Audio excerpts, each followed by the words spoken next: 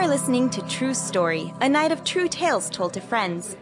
This story was recorded at a True Story party in January of 2012 at an undisclosed location in the San Francisco Bay Area. The theme for the night was The End of the Beginning. Growing up, my parents were both the first people in their family to come to this country, as they say. So most, up until my teens, I pretty much had never really met the rest of my family outside my parents, and with a couple of appearances and from cousins.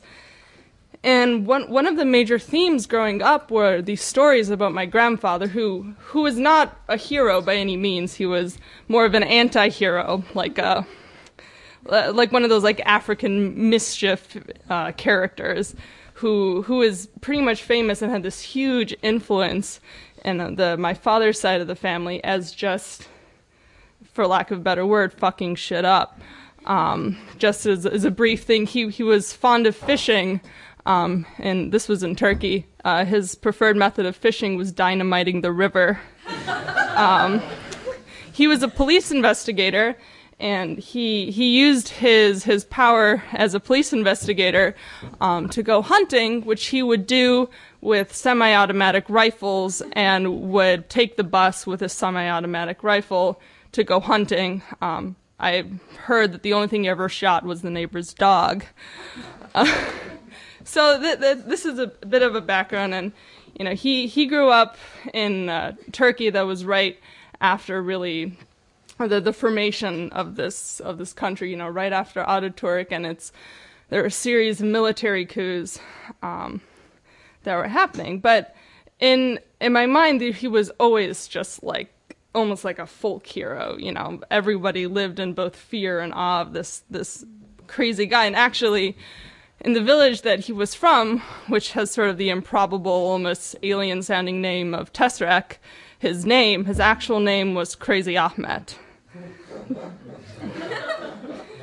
Which, as a child, I had a lot of pride in knowing that my grandfather, who was also the son of the imam and sort of like religious leader of this village, was Crazy Ahmet.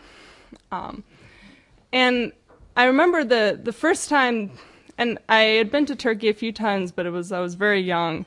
I don't really speak the language very well, and I hadn't really remembered everything. And this was finally there for a cousin's wedding. And well, this is kind of a story within a story, but we were there the first night. I go with my dad, who also hasn't been back home. At that point, he hadn't been back home for over 10 years. And he had left Turkey, kind of like the way that you hear people, like immigrants, $75 in his pocket, and went to the U.S. And my grandfather was always very, very proud of my father for doing this. I'm a little bit sad, and there's also kind of a tradition of insomnia. So the first night, I'm, completely out because I'm 13 years old, and clearly I have nothing better to do than sleep. But the next morning, my dad comes to me and he says, Nora, your Ahmet, your grandfather today said, he told me this crazy story last night. I was like, oh, what's that? He said, yeah. So it was 3:00 in the morning, and I couldn't sleep. So I got up, I went to the living room, and your dada was there. So I sit down, and they're just both there, sort of unable to sleep. And my grandfather looks at my father, his name is Sam, and he goes, son, I was shot. And my father is like, what? Excuse me? Yes, just a few years ago, somebody shot me. And my father, who has been out of touch, but not that out of touch, was like, really? Who did that? He's like, oh, the imam shot me. And the imam is like kind of a mixture between a mayor and a religious leader in this town. And my dad's like, really? Really, the imam shot you? He's like, yes, he did. And I was like, well, why? He's like, well, I shot at him first.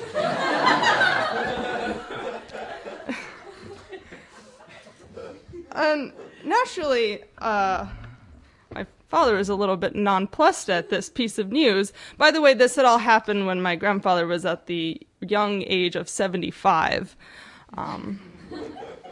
So he says, well, Baba, why did you shoot at the imam? And he's like, well, he insulted me. And it's like, my dad's like, why would he do that? His imam is a nice guy. He's like, I don't know, but he shot at me. But I shot at him too.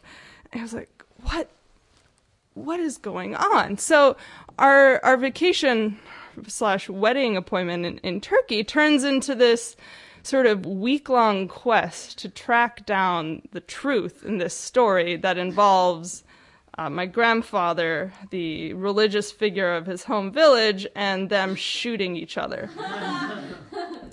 So we eventually learned that what had happened is that there was a long-standing feud.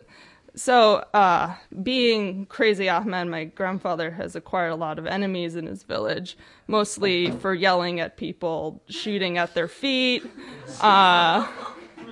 People were mean to his aunts.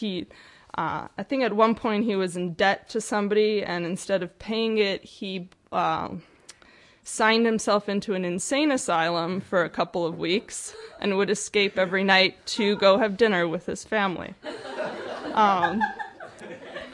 So yeah, there's interesting fellow, to say the least. He's very senile now. But so as we learn is that there was some sort of historical argument that happened, which resulted in my grandfather perhaps exchanging words with this admittedly very nice man that I've met, going into the mosque, yelling at this guy, shooting at his feet. And then what actually happened is that them seeing Crazy Ahmet with the gun, which my father and his brothers had actually hidden away many years ago in order to prevent exactly this kind of thing from happening. They try to take the gun out of his hand. Somebody else comes along and they hit him over the head. And of course, since this is like rural Turkey right outside Ankara and like the middle of Anatolia, the only person around, and apparently their village had this, was the village idiot who notices my grandfather lying on the ground, unconscious, knocked out by the imam, and starts screaming, Ahmed is dead! Ahmed is dead! Somebody, come help. Everyone's out for some reason or another, but eventually someone calls the police. And their first thought is not, oh, let's get Crazy Ahmed some help because he's a 75-year-old man who just got knocked on the head with a stone. But shit, the police are coming. We gotta hide all the evidence. So the police come, they hide, they bury the gun somewhere, probably just for my grandfather to find it a couple of years from now, no doubt. And they try to let the whole thing blow over. And my grandfather is going slightly crazy. I guess the knock upside the head sort of started to facilitate that process a little bit. So someone in the village finally decides, you know what, we can probably get Ahmed on this one. Like we can finally get him, sue his ass, because he was also famous for suing everybody else, which he was very successful at. So he is a 75-year-old man, and he gets accused of attempted murder of the village imam. And again, my father and I, no one had thought to tell us this. All of this had started transpiring 5 years previous to our visit. So we're like, wow, what happened? Clearly today he's not in jail. He's sitting here sort of cackling at us and showing us his head scans about where he got hit in the head. And so we learned that what had happened afterwards was that he went to court, naturally. But he's 75 years old, and in Turkey, once you're over the age of 65, you can be declared legally incompetent. So you're not fit for trial. Now this is and he was declared incompetent by some state psychiatrists. But the problem with this was that my grandfather, who was very good at suing other people, decided to defend himself in court. So naturally, people began to question whether or not he was actually incompetent. So they sent his case to the highest, like the federal courts, where 8 state psychiatrists in the capital declared him legally insane and unfit for trial. And through some sort of weird back alley Turkish laws, he's basically found a way to just sort of jump from court to court and just be in a continuous loop of appeals until he probably dies. But there's always, occasionally this actually still pops up where there's a risk of he might be going to prison for shooting at someone's feet at the age of 75. So when we had gotten there, he was legally incompetent. But the problem with that was there were some old lands, which are, of course, like our whole other source of feuds. They had been won when my grandfather won the lottery at the age of 10, as 10-year-olds are wont to do. So he had all this land. And of course, my father wanted to get it out of his name because it was just had no place being in his name anymore. He couldn't sign anything. He was legally insane. He can't sign a single thing. So thankfully, in Turkey, or at least at the time, which was maybe 5 or 6 years ago now, there's a loophole where you can legally be declared sane for 3 hours at a time in order to sign documents. So I'm in Turkey for this whole thing happening, and like for the most part, this is all being filtered through my father, who's equally nonplussed, and we get all sorts of conflicting information. So I'm there in this like insane hospital where my grandfather is waiting in this long line of clearly extremely senile old people, all waiting in line to be declared legally sane for the purposes of signing documents that their children want them to sign. And so naturally, in the spirit of never complying with anything, my grandfather not only aces the sanity test, which involves what's your name, when you were born, they also decide to throw in a joke arithmetic question, which he also answers, even though he wasn't supposed to.